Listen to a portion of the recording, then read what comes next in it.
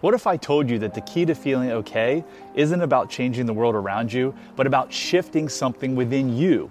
When you make peace with everything as it is, flaws, uncertainties, and all, you unlock a transformative power within yourself. It's not about waiting for external circumstances to align perfectly. It's about finding inner acceptance and embracing every part of your journey. Imagine the freedom that comes with this shift in mindset. You're no longer dependent on the world to validate your sense of okayness. You're radiating that light from within. This isn't just about surviving life's challenges, it's about thriving through them.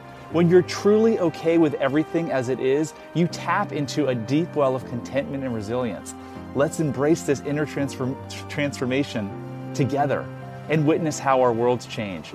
Not because everything becomes flawless, but because we've discovered the beauty in imperfection. Love heals all. Shortcast Club.